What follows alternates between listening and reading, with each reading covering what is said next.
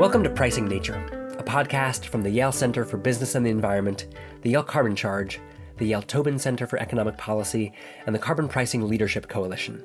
I'm Casey Pickett, Planetary Solutions Project Director and Director of the Carbon Charge at Yale. I'm Jacob Miller, a recent graduate from Yale College and originally the Carbon Charge's first intern. We're back for the second part of our two-part episode on internal carbon pricing at companies and institutions.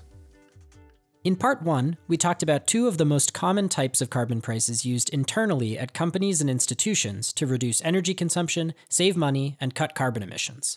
The first kind of carbon price we looked at was a proxy price, which asks, how much would my investment cost if I had to pay the true social cost of carbon, or if a future government put a price on carbon in my region? Proxy prices are useful for central decision-making and guiding capital investments. The second kind of carbon price we examined was a carbon fee, which is like a tax on carbon emissions within your organization. That's the kind of price we use at Yale. Carbon fees can be useful for changing behaviors and policy in a distributed way across an organization, or for generating revenue to invest in decarbonization projects, meaning the work of getting rid of carbon emissions in your organization. Then we closed part one by talking about the four dimensions of an internal carbon price. First, the price itself. Which types of emissions the price covers. Who receives the bill from your price, or how the price information is used to guide investments. And how your internal carbon pricing policy changes over time. And Casey, you ended the last episode by sort of sidestepping my final question, if I'm totally honest. Moi? Would I do that? I was saying, as a prospective future sustainability manager at an organization, I've never actually been in charge of an internal carbon price before, and I have questions. Concerns, you might say. I'd guess there are pitfalls to running an internal carbon price. So, Casey, as the expert in the room, what challenges should I be on the lookout for? Really feels like you're bigging me up here, buddy. That's what I'm all about. Well, it can be difficult to get organizations to talk about what's hard about internal carbon pricing. I know, I've tried. Companies have competitiveness and public relations to think about, so they sometimes avoid sharing the details and problems they run into. But I'm speaking for a research university. We exist to enable people to figure things out and share the results with the world. That is a relief. Sounded for a second like this was going to be a really short episode. No, we're good. With the Yale Carbon Charge, I like to talk about the challenges we faced. I'm glad to show people my innermost spreadsheets. You sound fun to hang out with. Am I ever?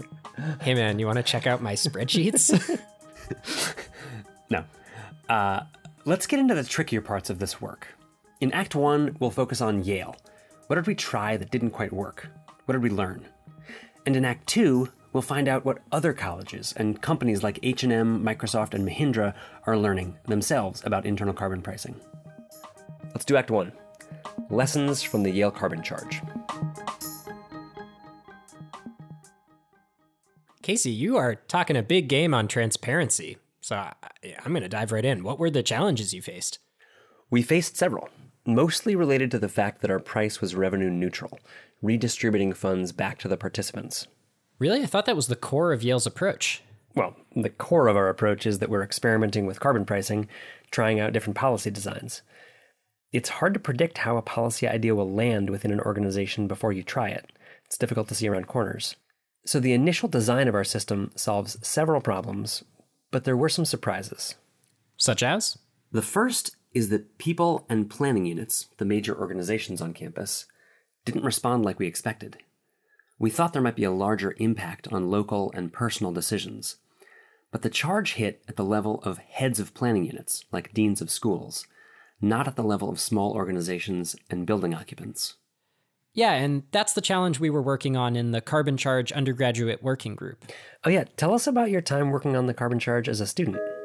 Well, our goal was to encourage behavioral change at the undergraduate level. So one thing we did was to develop a checklist of ways for students to shut down their dorm rooms before breaks. Close windows, turn down thermostats, unplug mini fridges, that sort of thing. We ran it for winter and spring break for several years and then got facilities to take it over. Yeah, and that was a great initiative. But it was really hard to spark change at the individual behavioral level. And to be fair, even at higher levels, planning units have trouble responding to the charge. Okay, what do you mean? Well, as on many campuses, it's become clear that most Yale planning units aren't set up with the authority, money, or really the technical capacity to implement changes that would substantially lower their carbon charges. They rely on the Central Facilities Department to renovate buildings and to install new systems like for heating, cooling, insulation. And many planning units have to go through facilities even to change temperature settings or install lighting occupancy sensors.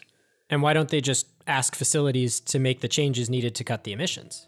They can ask, but facilities has a long list of energy efficiency and conservation projects, and they're just going through them in order, from greatest to least carbon payback.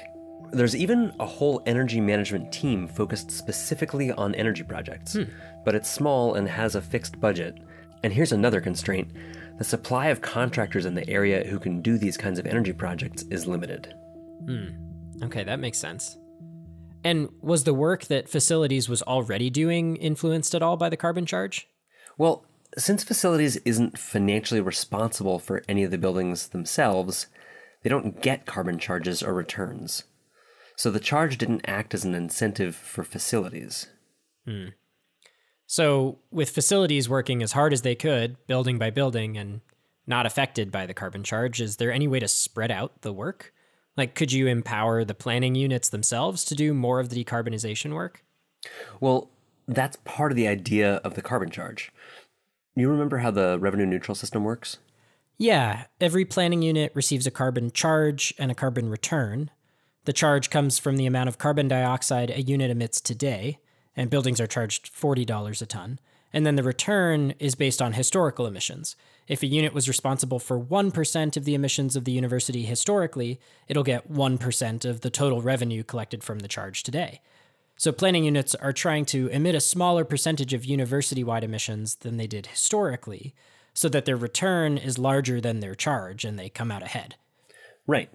So we could have gone further within that system and required that planning units use the carbon returns, the charge money we give back, for energy efficiency work. But we decided against that. How come? Two big reasons. First, because when we set up the policy, we didn't know what the right amount was to invest in decarbonization. We didn't know how much it would cost to get to zero emissions, so we didn't want to imply an expectation across the institution that the amount of your carbon charge return is the amount you should spend on emissions reduction. Because it could have ended up being more or less than that amount? Right. And we didn't want an expectation like that to stick around. Got it. And what was the second reason you didn't require the returns to be spent on decarbonization? We wanted to try maximizing the incentive power of the charge. What does that mean exactly? Well, $1 is worth more without earmarks, right? $1 you can use for anything is worth more to you than $1 you can only spend on certain things. So returning the funds without earmarks should make them more valuable to the planning unit managers. I see. So you wanted to see if an unfettered dollar motivated more emissions reductions than if the rebate had to be spent on decarbonization? Yeah, the idea here was to try a fairly pure financial incentive. How would people respond if we just focused on the money and gave them the returns without earmarking them for special uses? Got it. And how did they respond? We found something interesting. Returning carbon charge funds without requiring that they be spent on emissions reductions was kind of unsatisfying for people who might otherwise be the greatest carbon pricing supporters. People motivated on climate change tended to want the returned money designated for decarbonization projects, and the fact that it wasn't left them feeling a little cold. That's encouraging in a way. I know, right? Were there a lot of these people? I would say there were a couple of important handfuls of people in that category. But yeah, it is encouraging, right? Yeah, definitely. All right, how about the price itself? How was that received? Interestingly, the price people felt seemed too low to affect decisions in a significant way. It seems most people subtracted the return from the charge in their mind, saw the differences were usually small, and kind of shrugged their shoulders. So even though the price was officially $40 per ton, the perceived price, because of the return and the revenue neutrality, was much lower? That's right. But we haven't wanted to raise the price so far because of how difficult it is for units to respond to the incentive. Huh. That's a tricky bind. All right, Casey, we're talking about the challenges that Yale faced. I mean, I remember back when I was an intern, there was a lot of talk about the baselines. Like the buildings were compared to their own past performance to determine how much money they'll get back in the carbon return. And I remember that was pretty contentious, right? Yeah, it was. And it's funny because the intention of this baseline system was to treat each building as fairly as possible. How so? Well, each building operates differently, and many operate differently today than they did in the past. Renovations, equipment changes, new uses. Part of the elegance of our revenue-neutral system was that by focusing on emissions change compared to the university, rather than absolute change in emissions, everyone was on roughly equal footing. Oh, say more. A small, efficient building that improves 2% compared to its own history is treated about the same as a big, inefficient building that improves 2%. But setting that historical comparison period, that baseline, proved tricky. Why was that? Well, if a building got efficiency upgrades just before or during the baseline period, that lowered the building's baseline emissions number, making for lower carbon charge returns. So, highly efficient buildings were slightly disadvantaged in this system? Yeah. It was as fair as we could figure out how to make it, but it still rubbed some people the wrong way. Revenue neutrality can be a little tough psychologically. What do you mean? With the revenue neutral system, in any quarter, some buildings are in the red and some are in the green. Some are paying into the system and some are getting paid by the system. For some people, showing up as red seems to read as though you're not pulling your weight, which is a pretty hard feeling at a collegial place like Yale. If the administration asks your planning unit to grow, and that growth results in a higher carbon charge, putting you in the red, it can feel like your building is being labeled bad for something you were asked to do. Yeah, I could see why that wouldn't feel quite right. And that feeling may be motivating for some, but there's evidence it causes some of the people you would most want to be champions for the system to disengage. Now, Casey, one big question still feels like it remains unanswered. Does internal carbon pricing work? That is actually a difficult question to answer. Really? Yeah, I mean, the Yale case provides lots of specific examples of emissions reduction in response to the carbon charge. One of our big institutes consolidated from 2 buildings to 1 to conserve space and save energy. The School of the Environment was thrilled to be able to pick a more efficient boiler for one of its buildings because with the carbon charge, it became the cheaper option over the life cycle of the boiler. I could go on. Oh, do go on. This is cool. Okay. The School of Management turns off its Jumbotron screens at 8 p.m. rather than 11 p.m. now. The facility superintendents re-examined building schedules to look for opportunities to adjust and save energy. The med school turned down the heat 1 degree Fahrenheit across their 29 energy-intensive buildings and saved $1 million a year in utility costs, all as a result of the carbon charge. Well, I mean, to me, it sounds like internal carbon pricing does work based on everything you just said. But you said it's a difficult question to answer? Yeah, I just gave you 5 or 6 anecdotes, and I've got over a dozen anecdotes like that. But when we look at emissions data across the whole university, we haven't been able to draw a direct link between our internal carbon pricing system and the emissions reductions we've seen since 2017. That's when the carbon charge went into place. And we've analyzed it several ways using fancy stats tools, but most don't detect a statistically significant impact. That's part of the reason we're modifying our approach. All right, Casey, here we are. Lay it on us. How is Yale modifying its carbon charge? You know, Jacob, I have been looking forward to this moment for about 5 years. We've learned enough about how carbon pricing works by applying the theory to our own institution. We now know much more than we used to, and we've designed a new policy in response that takes effect this July. Ooh, happy birthday to me. What's the new plan? So we've built it around the university's commitment to zero carbon emissions from campus operations by 2050. So that's scopes 1 and 2. And that's not net zero. That's zero. So no emissions on campus. To help achieve that, the carbon charge will no longer be focused on providing incentives for individual units and buildings to reduce emissions. though that may be an additional benefit. Instead, it's focused on generating funding for major decarbonization projects across campus. And how's it going to do that? By getting rid of the return mechanism. Not the return mechanism. Yes, it shall be the return mechanism. It's gone and there's nothing you can do about it. For shame. No, seriously, no more revenue neutrality. It's out. Now it's just a straight charge with no baselines to worry about and no more returns that can be spent on anything, you know? So what will the funds you collect go to? Starting in July, all the funds collected will be invested in projects like electrifying campus and switching to low or zero carbon energy sources. Whoa, it's really happening. We're really getting off of fossil fuels as a campus?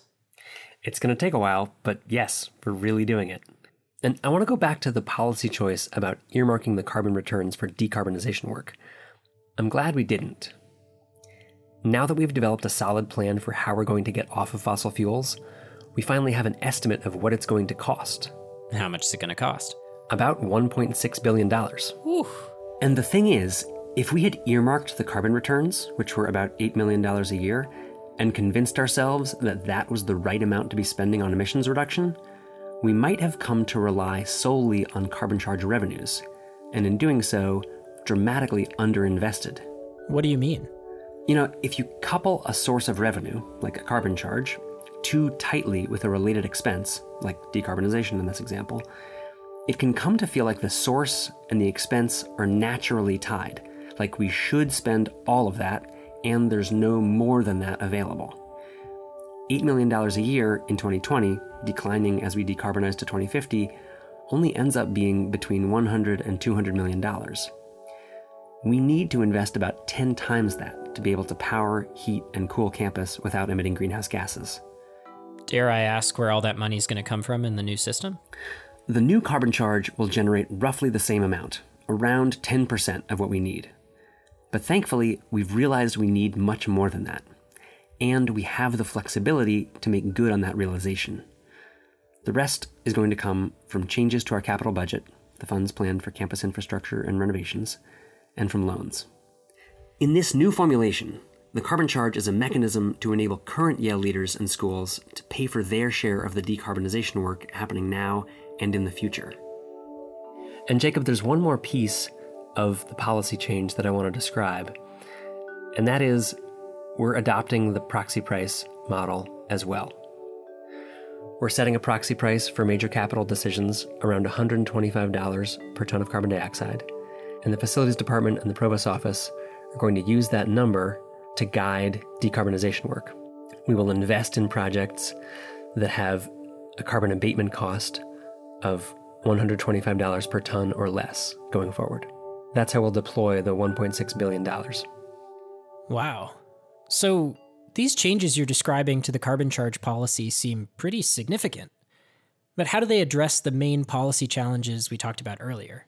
Well, we've recognized that units have a hard time responding to the charge, and that the facilities department has a crucial role in major emissions reduction work. So we've centered the new policy around generating funds that facilities can use for big energy projects. And now there are no returns, so the lack of earmarks for emissions reduction projects is no longer an issue? Right. All the money will now be invested in eliminating campus emissions. Ooh, and that means no more baselines either. You got it. Since we're not returning any of the funds directly to units, we don't need to calculate historical emissions for those units. Their carbon charges are just the tons of emissions they're responsible for times the social cost of carbon. Okay, so without the return mechanism, that means that the price that the planning units will feel is going to rise? Yes. And substantially? Yes. But let's distinguish between price and cost here. They're different, and we're adjusting both. First, we're adjusting the price to keep pace with inflation. The new price will be $50 per ton of carbon dioxide equivalents.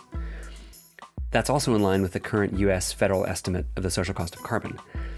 That change will affect the cost that units bear, but not nearly as much as eliminating the return mechanism will. Got it. So the price is the dollar amount per ton that Yale is charging the planning units. The cost is the amount that they'll have to pay. So when you get rid of the return mechanism, that effective cost is going to shoot up. Yeah, it is. But since we're taking away the return mechanism, we're going to help ease the transition by phasing in the new higher price over 3 years, starting at $20 a ton, then $35, then $50 by 2024. That seems like a good example of the fourth dimension of internal carbon pricing that Long Lam talked about last episode. That was time. I think that's right. These policies can change over time, adapting to the organizational context of each institution or company as they go.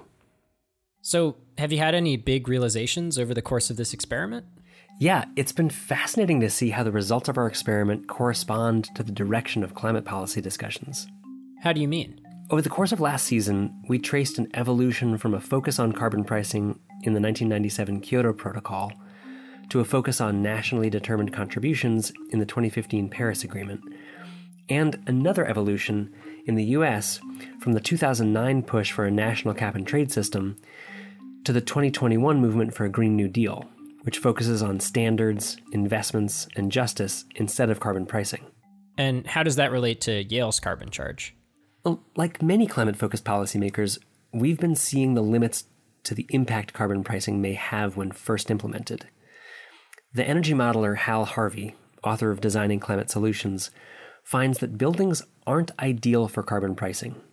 Some sectors, like buildings and cars, may respond better to direct investments and policy standards, like building codes and fuel efficiency standards, than they do to carbon pricing.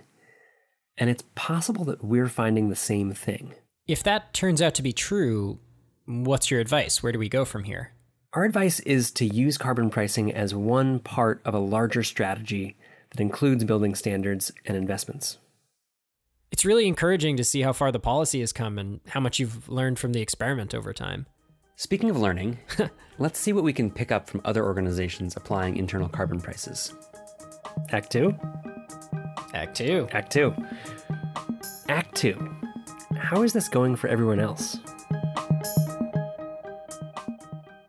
Casey, you said earlier that it can be hard to get organizations to talk about the inner workings of their internal carbon prices. But I know we've got some guests for today's show, so at least one person spilled the beans?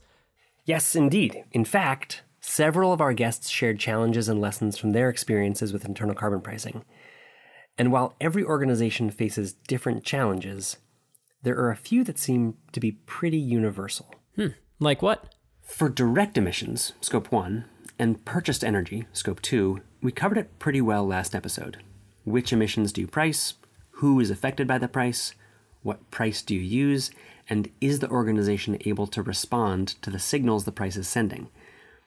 But there's a reason we keep returning to upstream and downstream emissions, Scope 3. They're important and hard to deal with. Oh God. It's back from last episode. And why are upstream and downstream emissions so hard to deal with? First of all, they're hard to measure. Think of commuting. Most people are driving in their own cars, or even if they're on the bus, what mechanism do you have for them to tell you how many miles they drove each year? How are you going to collect that data? Okay. Then there's the problem of control. You're dealing with emissions outside your organization, so how do you control those emissions? It often comes down to influence. Can you influence how your employees get to work? How your suppliers make the supplies you need? How your customers use and dispose of your products? I mean, if you're Walmart, you have huge power in your industry, then it's easier, but short of substantial market power, it's a challenge. Let's go back to H&M for a moment from last episode. The way H&M is structured, almost all of their emissions are upstream, or Scope 3. Oh, jeez.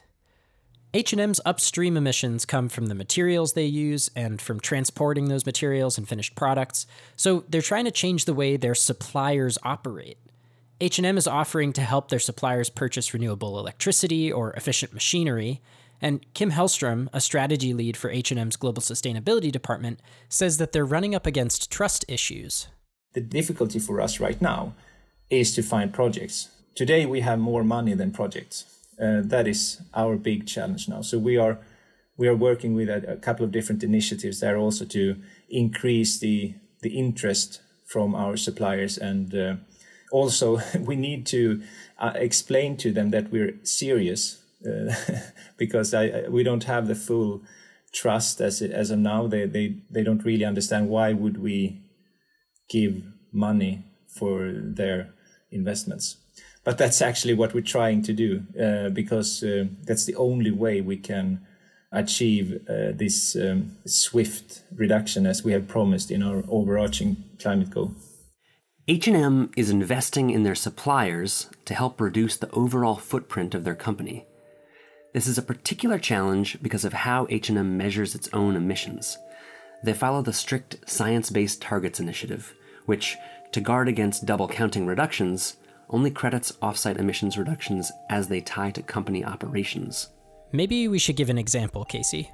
So, if, for example, H&M paid for a supplier's factory to shift from 0% to 100% renewable electricity, but H&M only receives 5% of that factory's output, then H&M can only credit itself for 5% of the emissions they reduced. And H&M would end up paying for their competitors' emissions reductions. And this makes sense, right? Without this rule, multiple customers could claim credit for a supplier's reductions. Right. No, it's a good rule. It just makes it more complicated to reduce your Scope 3. If we pay for 50%, make it easy, we pay for 100% of the emission reduction. We take away all the emissions in one factory, but we only buy 5% of their capacity. Then only 5% of our investment will be accounted to us with today's rules. We can do that a couple of times now in the beginning to prove our point, to set up a couple of good cases and pilots. But over time, it's impossible. We will not pay for our competitors' improvements. Though the approach is better than the alternative, it creates special challenges. The least expensive emissions reduction projects for H&M may not be the least expensive emissions reduction projects for the world. This accounting system makes it so a project with a high cost per ton of emissions reduced might look more appealing than a project with lower costs per ton, where H&M can only count a fraction of the reductions toward its goal.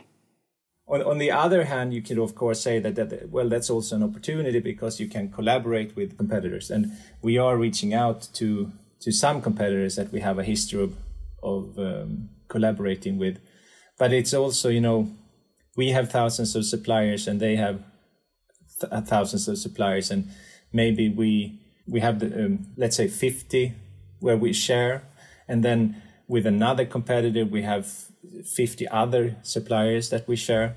It quickly becomes very impractical and administrative to keep track of this. So it's a big coordination problem. They'd have to get all the other companies that are buying from that supplier to work together to make a joint investment.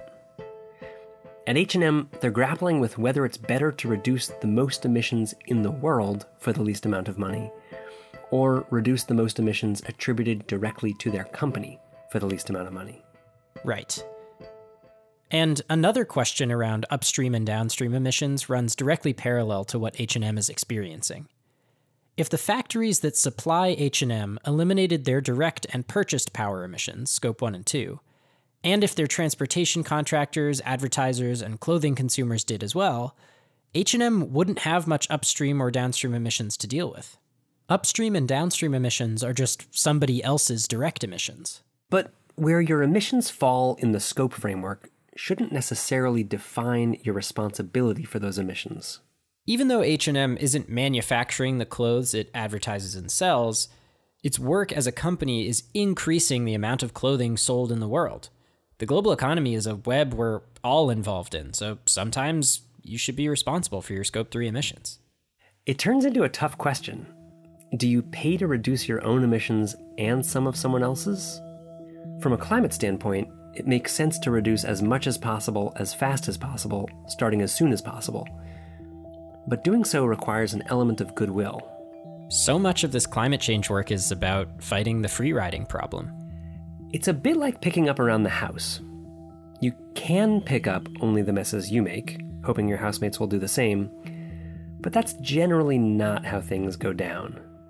If you want to live in a clean house, you usually have to do more than your share, and by doing so, create the norm of a clean house in which anything left out looks out of place.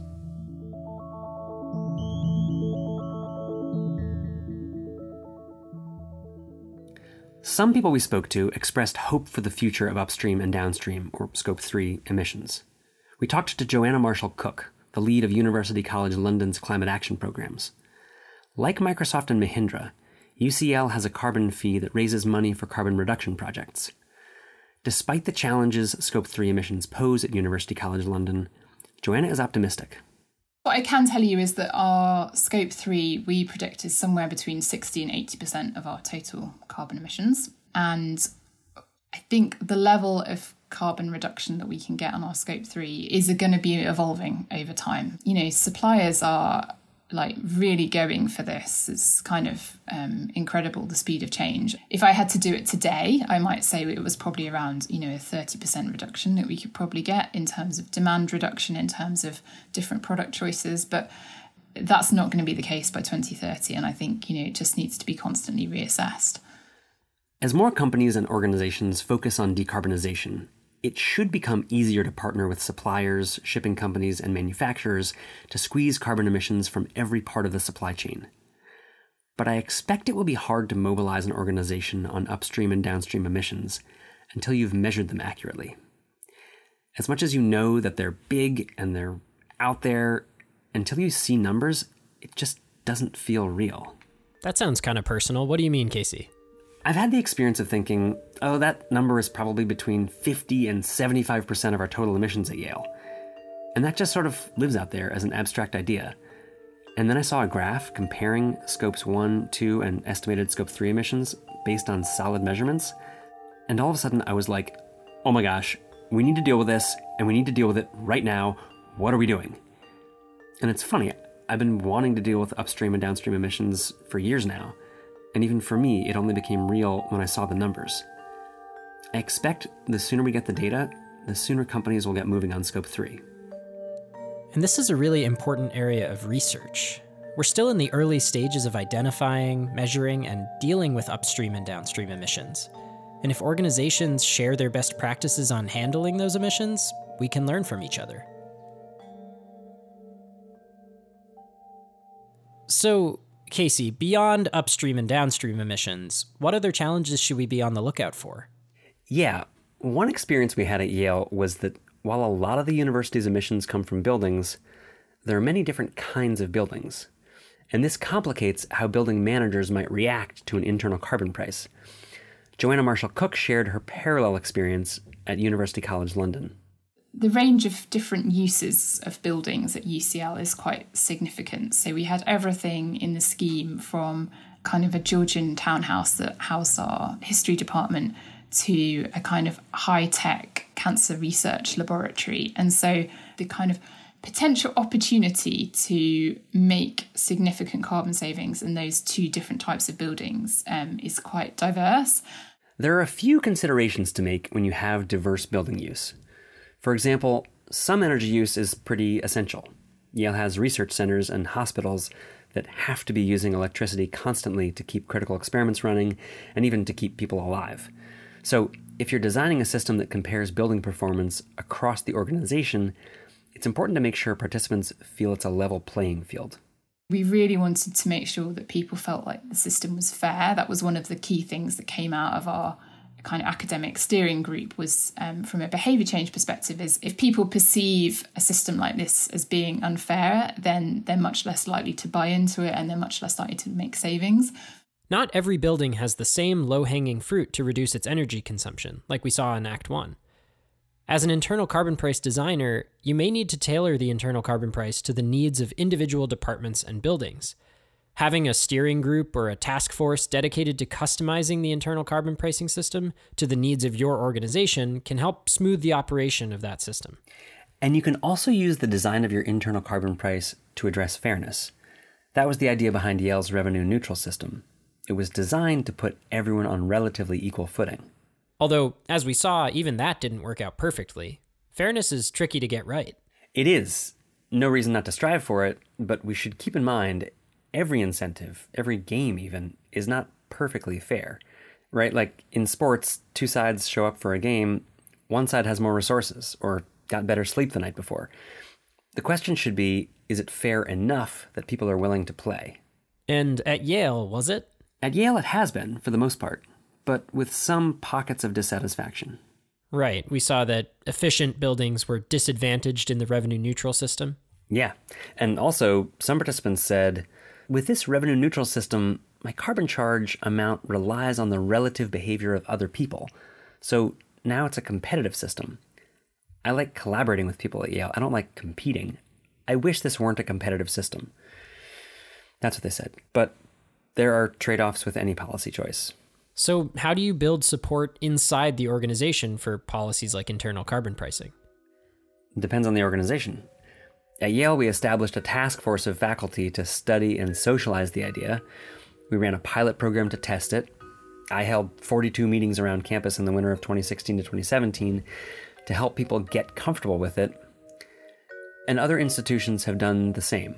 Here's Joanna Marshall-Cook again from University College London.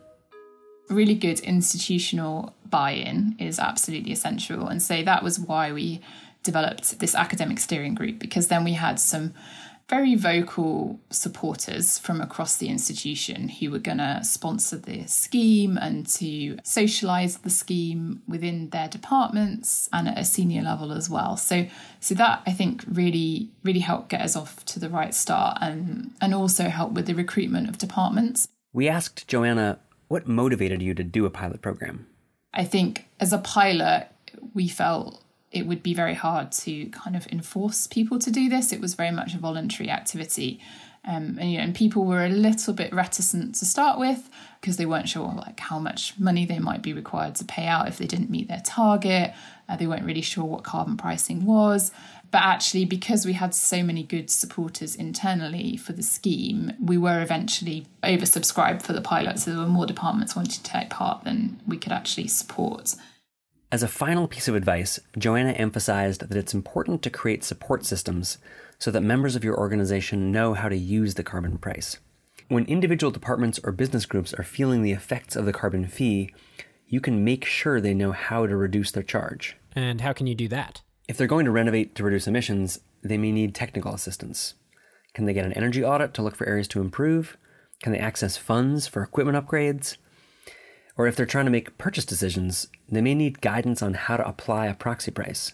It's so essential to have that supporting thing that goes alongside the scheme. They really needed some hand-holding and some guidance about what they could do.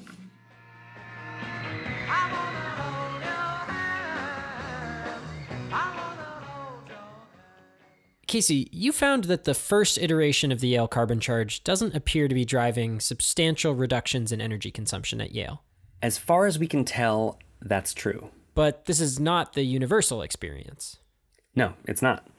Many organizations are finding their internal carbon price is driving emissions reductions. Right. When we spoke to Anirban Ghosh at Mahindra, we heard about how Mahindra's carbon pricing system has provided them with the funds for carbon reduction projects like motor replacement and LED installations, which have also been cost-saving projects. Internal carbon pricing has been a success for Mahindra because it freed up their sustainability managers to identify new projects rather than scrambling around to get funding approval. And then at Microsoft, there were benefits to the internal carbon price that went beyond direct decarbonization. One of the biggest challenges there was getting good data about their upstream and downstream, or Scope 3, emissions, which, for Microsoft, stretch all across the world.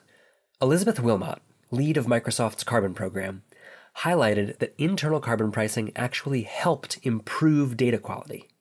It's a tough hill to climb, is to get better Scope 3 data quality. We actually realized that using the carbon fee, even in this early state, would help to drive that data quality. That sort of flipped the script for us. Initially, walking into that carbon fee redesign in 2020, we thought that we had to have better data quality to have a really strong fee. On the contrary, even the credible specter of monetary impact actually was what opened doors to drive the data quality. And so that was an encouragement to me. We had a similar experience.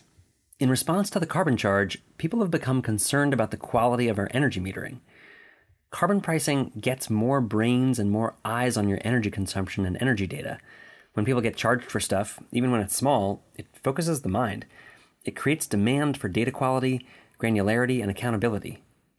Kim Hellstrom at H&M found the same. When we built internal carbon pricing method, that gave us a massive improvement in accuracy when it comes to emission per product. And it also gave us a much better understanding of our actual emissions. As we contemplated the effects of starting an internal carbon pricing system, we asked our guests to share bits of advice they have for organizations interested in starting their own. For many of our guests, the advice was the same. Just go for it. My clear recommendation is keep it simple and get started. I really wish we did that instead of spending years trying to find the perfect setup. Don't let perfect be the enemy of the good. Don't get too caught up in the economics and the complex mathematics. Look at internal carbon price implementation from the perspective of how can it help me drive down the emissions that I need to drive down. Everything else will fall in place. Institutions should not be intimidated by internal carbon pricing and should just start experimenting, and having classes fiddle around with it is a great way to do it, or piloting it in some small area. Yale has been great working with Second Nature to set up an internal carbon pricing toolkit. So there's tons of resources on a website. Smith's tool is there with a ton of documentation. There's documents and case studies from other schools.